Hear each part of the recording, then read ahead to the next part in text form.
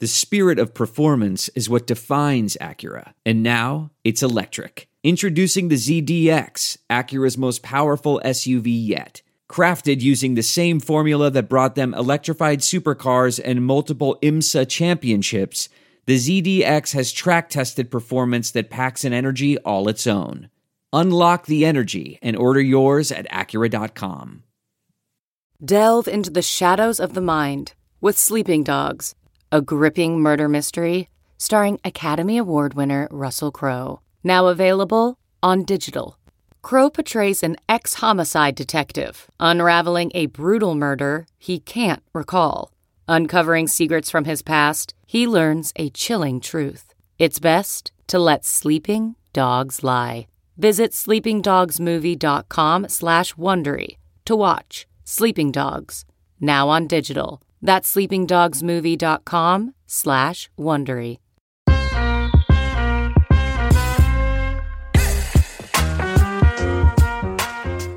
Hello and welcome to Baseball Barbacast, the only baseball podcast in the world. At the winter meetings, I'm Jake Pence, that's Jordan Schusterman, and we've never lost. Winners only here in Nashville, Tennessee, at the most over-the-top resort that I certainly have been to in quite some time, known as the Opryland here. Is it in Nashville? Sort of, technically. It's certainly closer to Nashville than any other major American city. Good morning, Jake. It's Monday.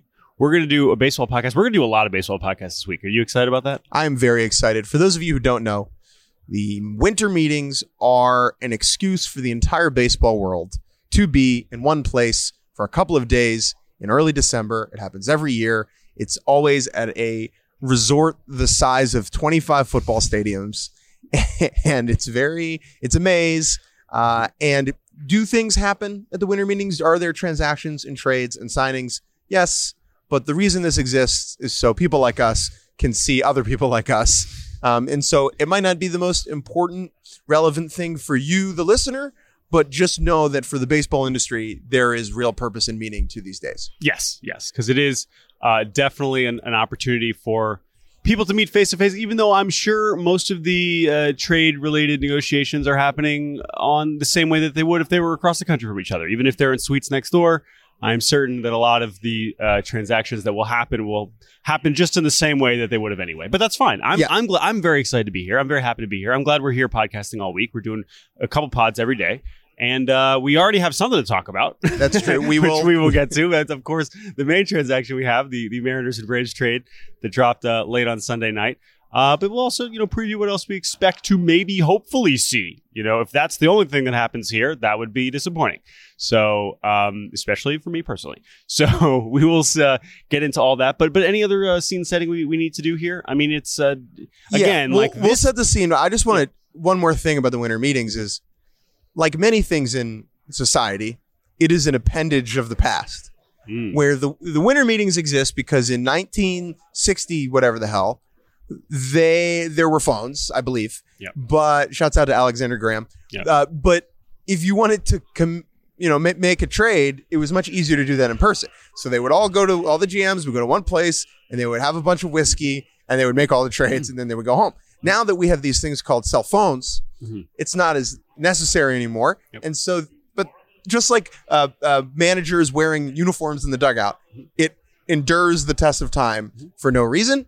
And so just a little bit of behind the scenes, that is why the winter meetings exist the way that they do. Yeah. And I think, now that we have the GM meetings that kind of start the offseason, that's where a lot of trade talks kind of start to formulate, but you won't actually hear the GMs and Pobos actually say what they're up to. But it does feel like this does seem to spur action. And I would say in this case, it seems like stuff has been bubbling. And the reason why a lot of stuff is held up is, of course, on the Ohtani front, which we'll get to. But it does feel like, at the very least, there are some teams that are saying, all right, fuck it. Like, we got to start doing something to our roster. There's a lot of work to do. There's a lot of free agents out there. There's a lot of things we want to change. And so I think we will start to see some action. I think more likely on the trade front this week. But, I mean, last year, we had a lot of free agency action at the winter meetings. So yes, we did. Maybe that will happen again. If you work for an athleisure company and you're not selling as many quarter zips as you want, this is a great place to go. Get on over here. Hawking it real easy over here. Everyone's looking for a new, fresh new fresh quarter zip, all kinds of. You're wearing one right now? I am. I wouldn't call it. Mine is not in the athleisure category. It's a little bit more warm. But I might regret that as if the hot stove continues to heat up, I will be sweating profusely. But I'm comfortable and I'm excited. Let's start with the Mariners-Braves trade, and then we'll make some jokes about the winter meetings itself. Late last night, you and I were enjoying a nice cold beverage with alcohol in it. Wow. Here. Yeah, that's okay. We're old enough. Exposed. We're legal. That's and it wasn't just us. There were a lot of people that were. This is where we got through prohibition. It's fine. The Mariners and Braves made a trade, and I found out about it before you did. Yeah. I walked over to you and said, "Did you see the trade?" And you said, "No." And I said, "Well, you're about to." Which is by the way, a nice little role reversal there. Yeah. You know, we've had a lot of me revealing stuff to Jake in the past, and we've had people say, "Hey, do this. We should do this next year. You know, Jordan should be in the dark." But the reality is I am normally the one that is on Twitter more consistently keeping track of stuff than you. And I'm happier. Congratulations. But in this case, I was enjoying being in a conversation. I had not taken my phone out of my pocket for probably an hour plus. And then, but because things are happening here, this is what happened. So did you see it because someone told you, or because you did look at your phone? I looked at my phone, which is okay. Yeah. It's fine. No, it's okay. I'm not totally fine. No judgment. I'm just curious because I didn't see you. You just came over and said, "Look at this." I looked at my phone and saw the news. Jeff Passan of ESPN reported that the Seattle Mariners and Atlanta Braves had consummated a swap. Your Mariners that you own, maybe you should, sent Jared Kelenic, Marco Gonzalez, and Evan White to the Atlanta Braves in exchange for Jackson Kowar and a minor league pitcher named Cole Phillips. There are a lot of different angles and layers to this trade. So let's just start from the 70,000 feet bird's eye view. Yes. There are two ways to look at this trade from a Mariners perspective. One is that they are slashing payroll because they don't intend on spending money, and ownership has given them an edict to get payroll under a certain number. That's one move. The other is that they are cutting payroll in order to make a move later on. Those are the only two options for the Seattle Mariners. This trade is essentially a salary dump, getting rid of the $7 million that were on Evan White's contract for this year. And then another $8 million for the next year. Another $8 million for next year. Which is not insignificant for a player that might not be a major leaguer. Yeah, right. And then Marco was around 13. Yep. So before we kind of zoom in, let's just quick synopsis of the players in this trade I think would be helpful for people. Sure. Jared Kelenic, you probably know, 6th overall pick by the Mets, goes to the Mariners in the Cano Diaz trade. Top prospect, gets up. First 2 seasons, totally ass. This year, figures some things out early on in the season, slides a little bit in the middle of the year, kicks a cooler, breaks his foot, comes back down the stretch for the playoff push. Spiky hair from Wisconsin. Still only 23 years old. Lot left on the bone, lot in the tank from a developmental perspective. He's the prize of this for the Braves. Marco Gonzalez was the longest tenured Mariner, back of the rotation starter at this point in his career. A little bit expensive for the Mariners, who were able to kind of pump out back of the rotation starters like they're a Pez dispenser. Yep. He's probably going to be in Atlanta's rotation next year. Evan White, top pick, given an extension before he reached the big leagues with the Mariners, has struggled with, injuries and a lack of production. He at this point is sunk cost, and they just wanted to get that away from that contract. From the other side, who are Kowar and Phillips? So Kowar, the Braves just acquired for Kyle Wright last week. It was basically Kyle Wright just had shoulder surgery. He's not going to pitch in 2024. Maybe at the time they think Jackson Kowar could be a bounce back reliever candidate, throws really hard, has been a disaster in Kansas City, but so have a lot of pitchers in Kansas City. So you're basically betting, okay, he throws hard and there's something we can work with here. Best secondary pitch is a changeup, but his ERA is literally 10 in not a small sample of Major League time. You want it to be 3 digits, your ERA usually, and not 4? Yes. So it's ridiculous. Anyway, so that's Jackson Kowar. Great. I mean, he does not project to be in the Mariners bullpen right now, but if they can turn him into Cy Young, would not be surprising. And then Cole Phillips was a second-round pick, high school, big Texas righty, high schooler, 2022 draft. Got Tommy John basically right before the draft. Hasn't thrown a pitch as a pro. was highly touted as an amateur, signed for well over $1 million. But again, it's a high school right-hander who has not thrown a professional pitch. And it's like, okay, that he could be a real prospect if he could come back healthy and he's throwing upper 90s, whatever. But that kind of player is not important to what Seattle needs to do right now. I mean, it is a real prospect, but for the bigger picture here, which is Mariners fans trying to digest this trade, it's hard to care much about that part of it, right? And Jackson Kowar. So as you mentioned, okay, it's those two things. Let's talk about the payroll part of it. I think there's an important slight twist here, right?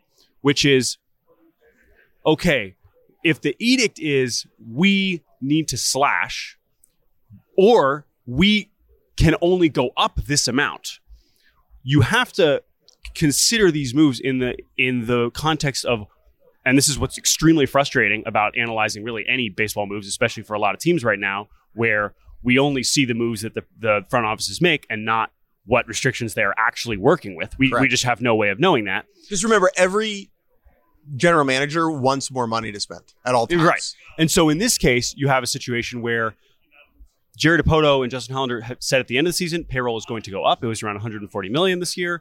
They said payroll is going to go up now, but how much is up? Because if they are under the impression, okay, we can go to say $150 million, but we are at a projected, 130, 140.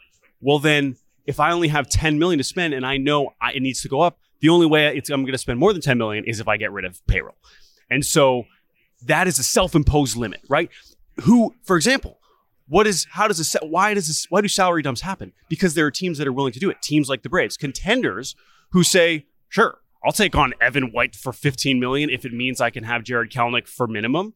I can do that. Yes. We can afford it because we are trying to make the roster better. Because we have the money and we have the money to just absorb and do these things, right?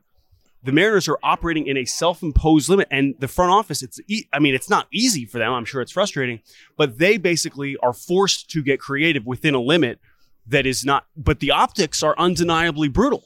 And the biggest challenge here is that even if you've cleared all this money to do something else, it is not clear at all what that move is. And that is where Mariners fans are now left. We talk about sequencing so often in the offseason.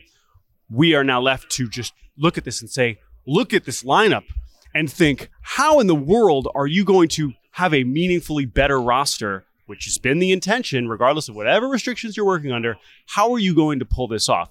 And we can talk about some of those options, but that is why it looks so brutal right now. And especially the Kelenic angle, for that to be the way to kind of, for his tenure to end, to use him in that kind of trade and not a trade to get better, right? It'd be one thing, we've talked about trading Kelenic over the last year or so to get better. This is a trade that might make them better, but right now it makes them worse. It does not definitively make them better. Right. General manager Jerry Dipoto is working in a box. He is working with restrictions. He has yet to show that, and it's been a long time, he's yet to show that he could do that. Yeah. He really, there have been a lot of successes and there's been a lot of failures, but there are certain general managers who are better at working within those restrictions. Right. And Jerry has, this is, in my opinion, not a creative enough way to achieve the goal. Well, I mean, it's incomplete. I mean, I don't know how to judge it. So think about it like this, right? If you have so much pitching, just do Brian Wu. Well, but that's the thing, and that's what we're going to see. And this is what's really frustrating. They're trading away from a weakness, right? And so that's what they've gone so far backwards with the offense. And by the way, even we talk about just strictly focusing on, what are they projected for and what players are. This team is about to look especially on offense, is going to look so different than I think. There have been real changes. I mean, this is we talk about some of the pitching staffs across the league where it's look at all these innings that walked out the door in free agency. I mean, the Mariners, the 2024 Mariners or 2023 Mariners, right? Having probably 16 or almost 1,500 at bats, more plus between Teoscar, clearly not coming back, Suarez, who played 162 games, Kelenic, who had over 400 plate appearances, right? Tom Murphy, who's a back catcher, had 200 plate appearances. He's clearly not coming back. There are a lot of You're not going to watch. You're not coming back. There's a lot of changes that are going to happen, and so they've put themselves in a situation where they basically have to. There's so much to do. They're giving themselves so much more work. And so it is an incomplete picture to judge. Yeah, but it's just always so been hard an to incomplete see. picture to judge. That's the thing. It always feels like it's, well, if the next move is this, then Yes. it justifies what the first move was. But I think they're starting, if they have not already, lost the trust and the benefit of the doubt that part I agree from the with. fan base. That part I agree with. Does that matter? Well, that's the thing. That's the it's their question. job to find the balance between recognizing what the fans are feeling and also doing their job in the best objective way that they can do it. Now, the other part about it is, okay, you say, all right, well, clearly they've made their roster worse, and I think they would admit that. That's fine. But also, if they had done nothing, like that was also untenable. And so they've clearly decided we are going to try and pull off this extremely complicated series of moves that gets rid of some contracts that we don't like, instead of staying pat and doing something very real. Simple. Essentially what happened last year, right? Where they ran it back. That's the thing. Or not ran it back and made very really minor, boring, shitty additions. Like at this point, they can't do that. Like they are going to do something. Will it work? I agree that they don't necessarily have the benefit of the doubt for it to build a roster back to that point. But we know there's more stuff coming. And in that sense, it's fascinating. Simply, like, from an emotional perspective, you're bummed because Jared Kelenic is a player that you were excited to think about. Mm-hmm. And Totally. there was optimism there. And when you give a crap about a team, to see a tenure end that way is very, very disappointing. Right. Yeah, because again, if you completely strip the emotion out of all of it, and you say, and you look at the 2024 roster or 23 roster, and you say, oh, how can they replace Teoscar, Suarez, Kelenic, whatever, like Marco, like, yeah, like those are players with some amount of value, but like in theory you can replace them, but it's so much to process. And what those players, these three players in particular, have meant to the Mariners over the last few years in very different ways, for all of them to go out at once is just like a lot. It's just a lot to kind of deal with now, but it's apparently very easy for the front office to just be like, yep, like they clearly have no problem just cutting the cord on all these guys. Now, believe it or not, we are not a Mariners podcast. So let's talk about what this trade means for the Braves. Atlanta entered the offseason with a gaping chasm in left field after letting Eddie Rosario walk in free agency. Mm-hmm. And they seem to have filled it in a very creative and unique way, taking on the Evan White and Marco Gonzalez contract in order to get their hands on Jared Kelenic, who remains a very promising player who is younger than like dudes on prospect lists still. Mm-hmm. And all he needs to be in Atlanta is hit eighth and play left field. Yeah. I mean, honestly, the funny part is, like, he could, maybe an optimistic, projection for him this season is not that dissimilar from Eddie Rosario, Right. A version of Eddie Rosario that we just saw, who he just hit, 255, 305, 450, with 21 home runs. I would go lower on the batting average and probably higher on the homers, but higher on the coolers kicked. Hopefully, no, let's not repeat that, right? But for league minimum, not for whatever Eddie Rosario was going to make. That's a really nifty move. I think he's already said, I think Anthopoulos already said that it's also potentially could be a platoon situation with him and Grissom, right? Yep. So that's a possibility. But again, it's a really nifty thing to just be able to like, oh yeah, like we could just take on those shitty contracts. And Marco Gonzalez is not nothing. Like that's someone that can help. And they need rotation depth. A lot of their younger pitchers performed admirably last year. None of the depth was veteran depth. And that's exactly what Marco is. Yep. And there is value to that. If Marco Gonzalez picks up a baseball in October, something has gone wrong for the Atlanta Braves. Yep. However, there is immense value in having someone like that around during the regular season. Yep. And now what it allows the Braves to do is the offensive group is set. They need to rejuvenate the bench a little bit, sign some bench veterans, make a couple more bench focus trades. Now it's time to go get one more free agent starter, or trade for one, whether that's Cease. There's a little, you want to open up your third eye and Kelenic in a Cease trade. Sure. Whoa.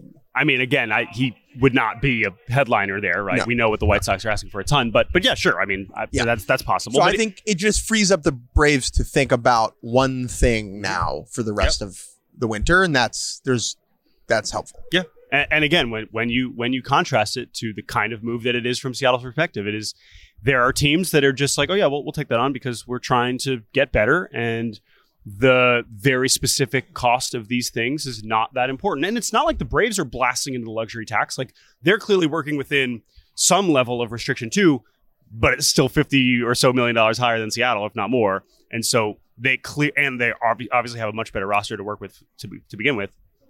So because of that, they're just in such a good position. And I've been always so impressed with how aggressive Atlanta is in improving in really creative ways. Because that's the other thing. And as I said at the beginning of the offseason, you can come up with all kinds of crazy fake trades, and we'll keep doing that. You have no freaking clue what these teams are cooking up. No idea. And this is a great example of that.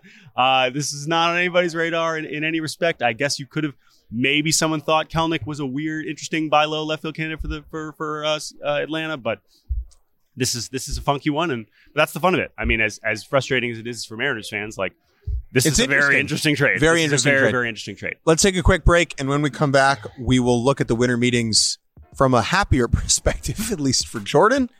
Talk a little bit about where things stand with Ohtani, Soto, and all the other big names. Hey everyone, producer Chris here with a brand new housekeeping note about our merch. Basically, we have a bunch of new stuff. So if you've been looking for a baseball Barbercast themed beanie or bucket hat, or even a t-shirt with one of those cool pockets on the chest, well, you can stop looking and start buying, because they are all available right now, just in time for winter. Just go to podswag.com/baseball and don't leave yourself clothesless this winter. That's podswag.com/baseball.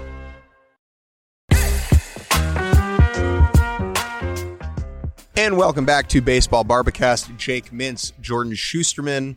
Oh my God. Barry Bonds just walked by and said he's going to return to play this year. Oh man, the winter meetings, you just never know. You never know what you're going to see. Never know what you're going to see. I think I know I will not be seeing Barry Bonds this week. That would love to be wrong. Is very true. Speaking of things you see at the winter meetings, let's just talk about some of the funny things we saw at the bar last night. Sure. Always an important segment.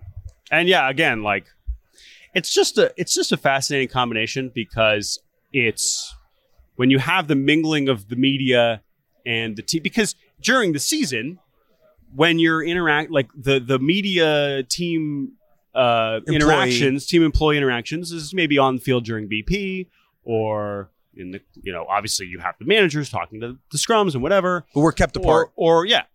But this is when everyone is kind of becomes equal. Standing where everyone's waiting for a beer. Everyone is waiting for a beer. Everyone is standing there waiting, to have their card run, whatever. It is a great equalizer. Hey, and just hey, how are you? Oh, hey. We're both just here. If you're not, you're not wearing baseball pants. Oh, that's crazy. If you want to know what your baseball team's director of international scouting orders at the bar, we got you. We got you. Yeah. Funny things we saw last night. Ken Rosenthal. Have you heard of him? Yes, you have. Headed down an escalator. A gaggle of reporters for The Athletic who work with Ken Rosenthal at the bottom. And one of them, Matt Gelb, covers the Phillies, goes, "Hey, Ken." And Ken clearly just thinks that Matt is like a baseball fan, like an attention seeker, and not someone he communicates with on a weekly basis, if not more. And Ken just goes, "Hello." And Matt's like, did he just big league me? I hope so. Yes. Because Ken is the nicest person. So, Ken is nice. It was very funny. He's probably got more leeway to pull off shit like that than most. Bigger fish to fry. And thinking about the stuff with like Ken and Jeff, and there are really in this building 8 people who could break a story. Yeah. Who could break probably a less than that. Probably less. Right? By the way, shouts out Ryan Divish. He did have the bulk of the Mariners trade. Yes. From the sky, apparently. He was on the plane on the way to Nashville when he broke that deal. But to your point, like, it is funny to just when you see Ken or Jeff Passan or John Heyman, scurry off to a corner with a text. It's hard not to be like, oh shit, here we go. Most of the time, it's nothing. But it is, and then at night, it's like those folks are not having a beer.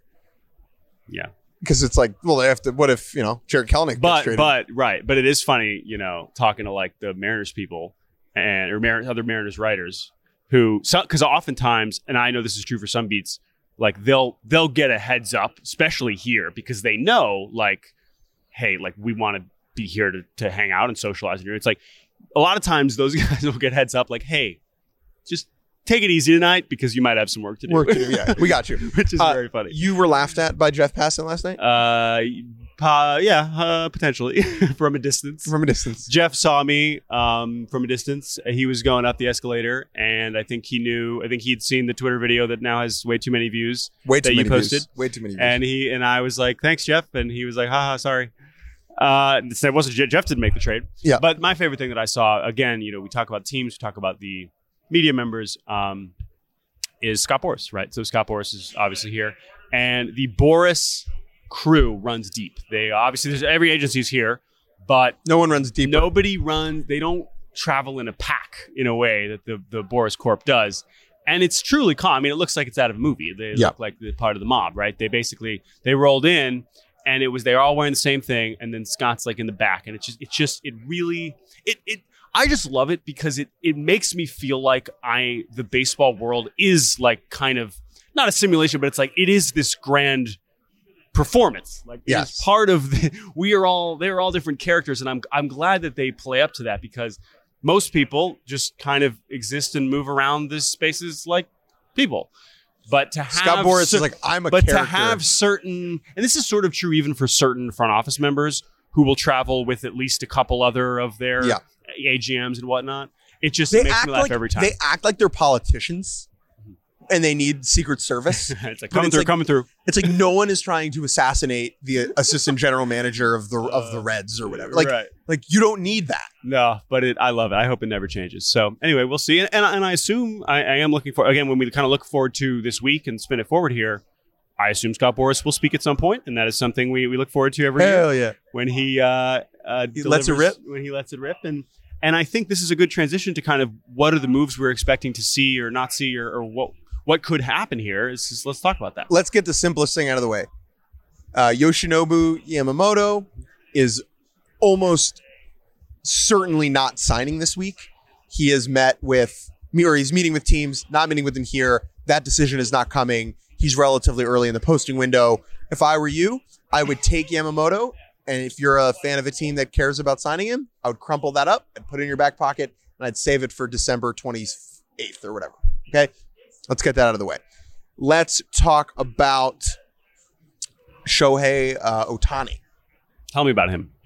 So he doesn't play that field. It's a DH. Who cares? What's the big deal? Everything else that he does is a huge deal. So we had some rumblings at the end of last week that he was meeting with teams in LA, final suitors, whatever, and that maybe a decision would be expected at some time this week. Now, maybe this is obvious. There is 0% chance that Ohtani and or his agent Nez Balelo are going to be here. I think there's a chance Nez Balelo is going to be here. Okay. There is a negative 8,002% chance that Shohei Ohtani is in the state of Tennessee. Yes. I agree. Ever? Until they have a big league team. Shohei Ohtani has never been to Tennessee. Can they get a big league team in time for Shohei to play in that state? That'll be the first time he's in the state. Okay. Shohei is not here. I don't think a decision is coming while we're here. I think we will get some sort of rumbling about who is in or who is out. We will get news about him. I do not think we will get anything definitive about where he is signing. There was some speculation that I saw Ken Rosenthal had some speculation that he's maybe decided, but now it's about hammering out the contract because what's unique about this Ohtani situation is the contract is going to be so big and so absurd that, again, when we compare it to 2017, that contract was the opposite. It was going to be so simple and so nothing. They decided before the terms were agreed upon because the terms were inevitable. There was a certain amount of money that the Angels can spend. Yeah. And so like the way that there was no negotiations. Correct. The way that Angels employees, many of them found out that Ohtani was going to the Angels was the public statement from Nez Balelo saying he has picked the Angels. Whereas in this case, as Whit Merrifield walks by us in front of us, free agent Whit Merrifield coming job seeker. Interesting fit for Whit. Anyway, whereas in this case, even if the Ohtani negotiations and discussions are a very small circle of people in each front office, they will say this is true. Say, he has picked the Dodgers, whatever. Say Friedman knows, it's the Dodgers. Great. Now, it's just going back and forth about I mean, literally the biggest contract in baseball history. That's not something you're necessarily going to figure out in one phone call, even if he has said, yes, we would like to be a Dodger. And so it is not going to be as simple as CAA releasing a statement that Ohtani has picked the Dodgers, because it is going to be so much more complicated than that. And that is why I'm fascinated to see the degree to which this leaks out at all over the next few weeks, because it's hard to fathom a contract of this magnitude being completed to the point where we have that and it's all announced at once, or they can keep it under wraps. That said, you saying I don't think it's going to happen, I have no... saying anything with any sort of conviction about the situation is useless. So I guess I'm also not expecting it to happen here, but also I won't be surprised by anything at this point. So that's where we're at with Ohtani. It is clearly holding up certain teams, at the very least. I would say the Dodgers seem to be a team that could move in a lot of different other directions if they don't get him, or even if they do get him. And so that might be holding up certainly the starting pitching trade market, maybe even the starting pitching for Asian market. And Whit Merrifield just emerged from the bathroom in a, what team jersey is he wearing? You think he signed in the bathroom? Yeah, he's signing in the bathroom. Right. Nope. Oh, he's signing an autograph is what he's signing. No, yeah, that's not a contract. That's not a contract? Whit Merrifield close to signing. We could report that. That's buzz. Just saw Whit Merrifield sign. Saw Whit Merrifield sign. Spot the lie. ... You can't. Anyway, so Ohtani, let's move Ohtani to the side. Let's move Yamamoto to the side. Juan Soto. All right, let's move to, again, the Boris portion of the proceedings, because as our dear friend Danny Wexelman walks up to the desk. Hi, hello, Danny. Hello, Danny. Because not only is now Juan Soto and the discussions about him at the front of our minds, because it might be a thing that happens here, but the next 4 free agents on the top of the board, Bellinger, Snell, Montgomery, Chapman, Jung-Hoo Lee, who was posted today, are also Boris guys. Not to mention Dylan Cease, another one who could be in trade talks.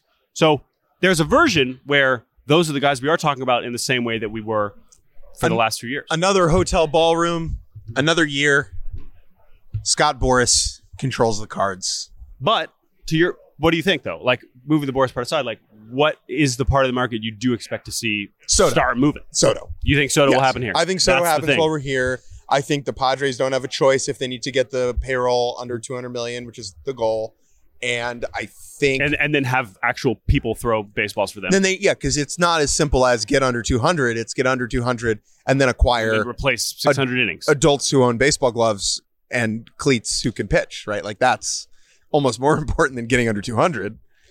I think Soto happens here. I think we talked about this with Eric Longenhagen. I think it's just how many different arms can they put into the organization? Yeah, and I do like that the reporting after your conversation with Eric mirrored what we were talking about. Was basically exactly what we were talking about. Which Every pitcher, please. And the Yankees fans who are balking at these absurd prices, it's like, I understand that. However, I'm going to be very clear here, and this applies to the Mariners.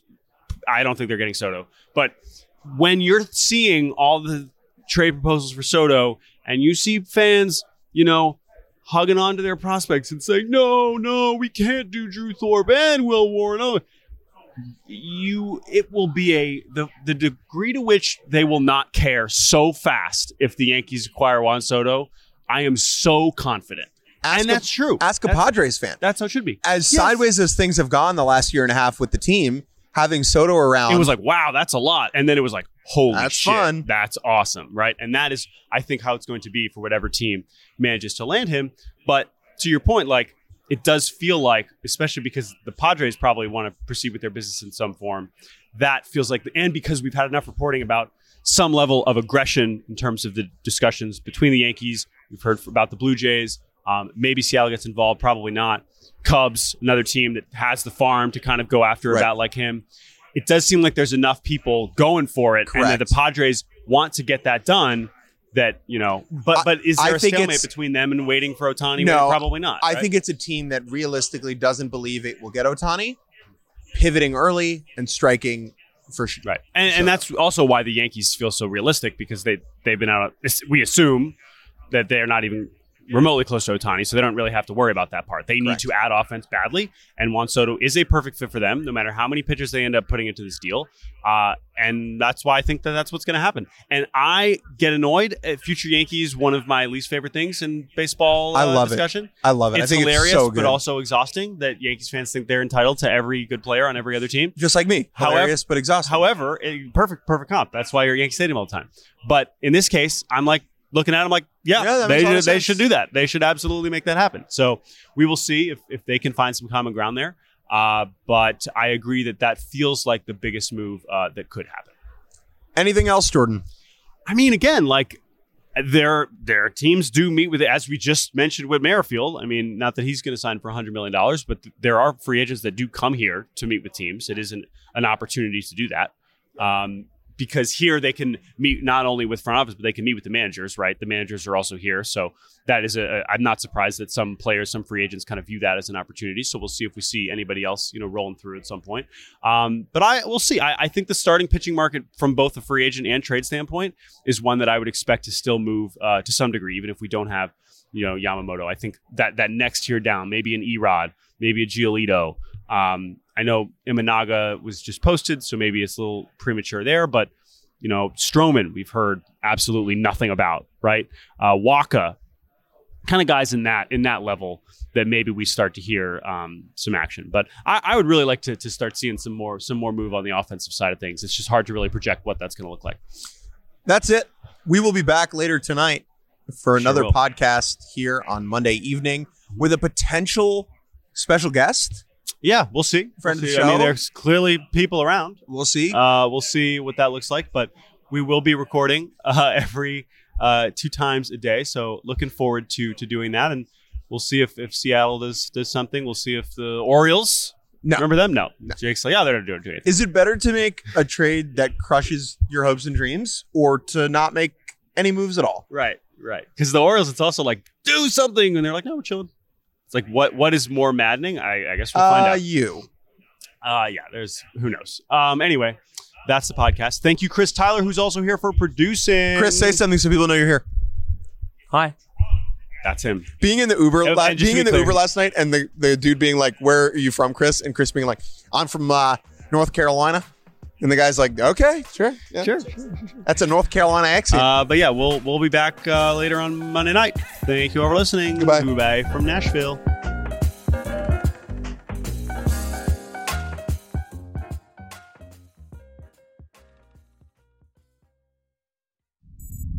SiriusXM Podcasts.